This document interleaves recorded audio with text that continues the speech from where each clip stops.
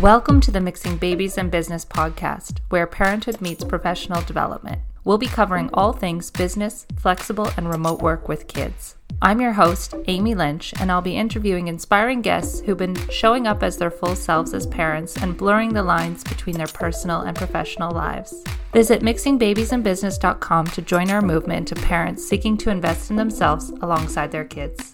The next interview series on the podcast features Devin Fiddler, a Cree parent from the Waterhen Lake First Nation in Saskatchewan. Devin is the chief changemaker of She Native Goods Incorporated, a brand of handbags and accessories dedicated to elevating Indigenous women and girls. She is a speaker, influencer, thought leader, and program developer in entrepreneurship, leadership, and skills development. Our conversation is split into 3 parts. In this second mini episode, we talk about what an average day looks like for her as an entrepreneur and parent during the pandemic, sustaining her business over seeking growth, and using her intuition in decision making. Let's get into it.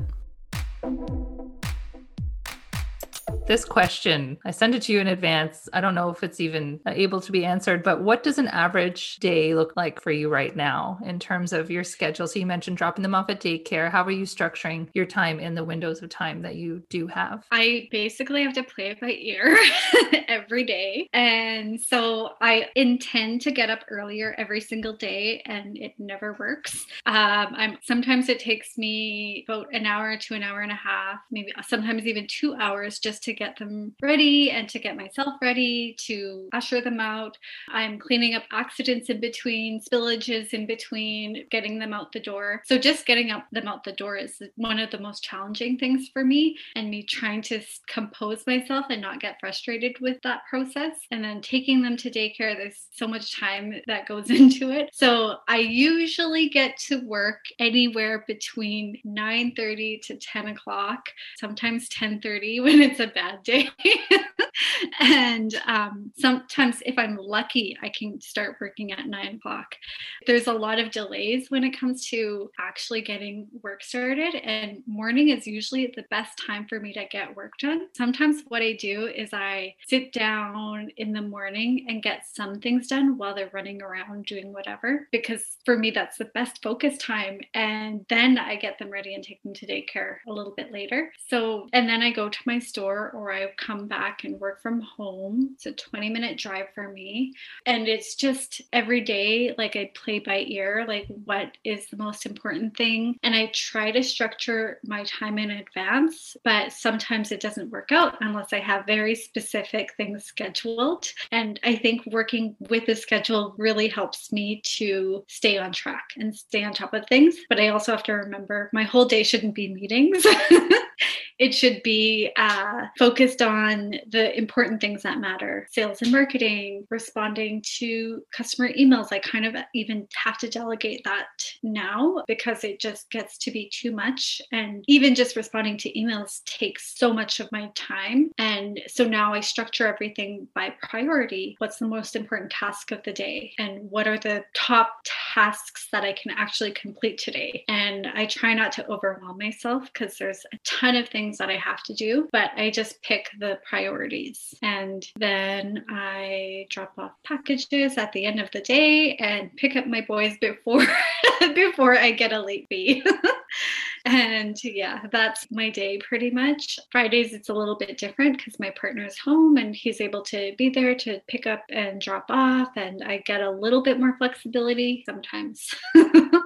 So that's my a bit of routine. I used to set an alarm on my phone when I was sending them to daycare so that it would go off in case I was at an event or somewhere that I knew the traffic would be bad, to avoid not just the late fee, but yeah, they close at a certain time. So you have to get there. And and I would always feel like, oh, really? I can't even, it's not that I couldn't remember. I just feel like time really blurs whenever you have kids and you don't always realize what time it is. I'm going to switch tacks here a bit and talk about your, I want to say social enterprise, She Native Goods, and whether you have advice for other people who are also parents and aspiring business owners who want to either, or are already building a business and want to build a brand that has a social impact like what you've created. I would say know what you want first of all. Know whether or not you want to start a big business. What is your goal goal. I think once you have an idea about where you want to be, then it becomes easier to figure out what your priorities should be. So I've always wanted to start a big business, but I couldn't do that because I had little ones to look after. So I had to manage my expectations. And as they grow older, now I'm starting to get a little bit more freedom to be able to focus on growth instead of sustaining. Right now, like throughout the years, it's been sustaining my business and growing at a slower rate than what I previously wanted to happen for my business. And I've also, like, things have just changed completely for me from when I first started out. When I first started out, I was working 24/7, working all the time, always thinking about new ideas until my boy came. And then things just completely changed. And I was working 30% of the time compared to previously. So if you have young children, my advice to you is to take things slow and take kind of the path of least resistance, I would say. And don't overwhelm yourself with these high expectations about what a good parent should be. So, for example, sleep training, co-sleeping, don't overwhelm yourself with that stuff and do what works, what is easiest. Take the path of least resistance. So my kids are still end up finding me every single day, and I still co-sleep.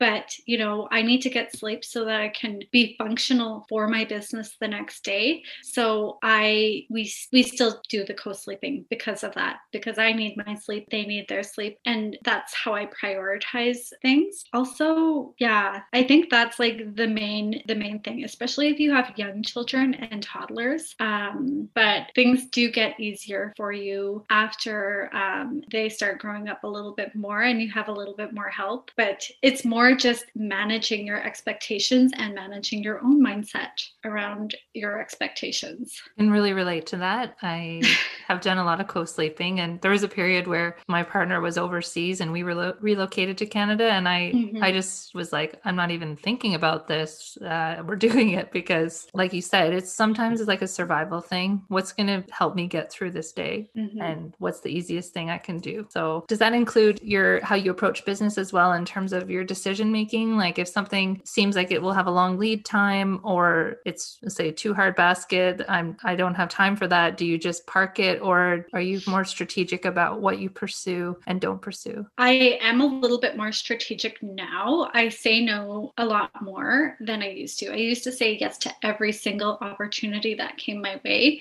And now I have to assess the opportunity. And how I assess the opportunities is more by my mission. So my why in She Native is to help elevate Indigenous women and girls, inspire Indigenous women and girls to pursue entrepreneurship as an option and economic self-sustainability. So those are my main missions in life.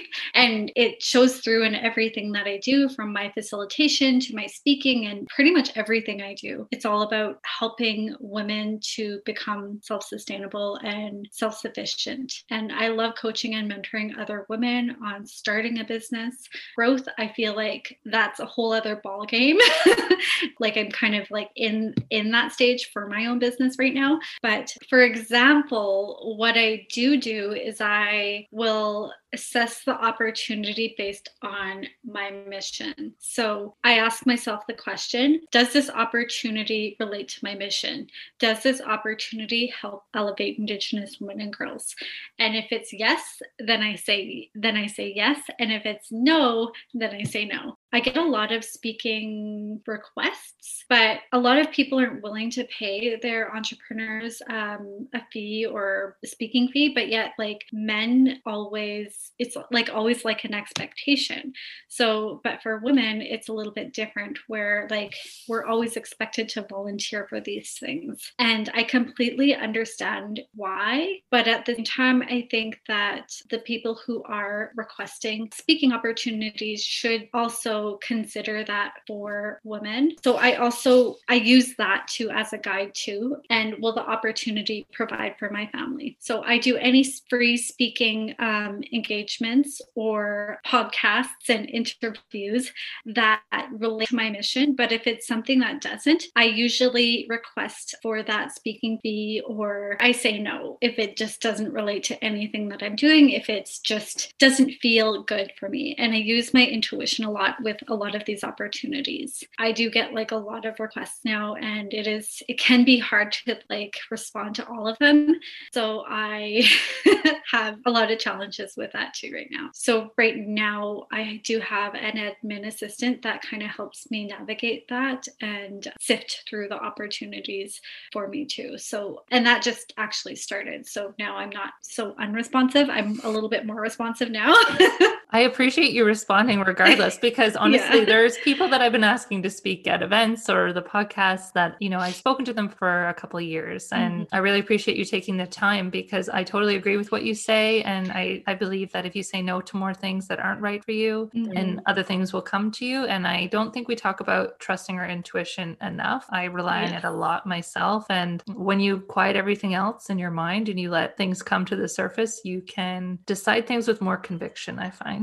Yeah. So a lot of the things that I go through, I actually try to tap into my intuition, and I try less of the analysis approach, where you kind of have to pros and cons, and is this a good fit for my company? But you always like have that that intuition and gut feeling there already. And what I used to do is I used to just analyze things until I would get like analysis paralysis, and then I just wouldn't make a decision on something. But I knew in my gut that it was the right thing to do. And it did actually take me a couple of months to decide to close down my retail store.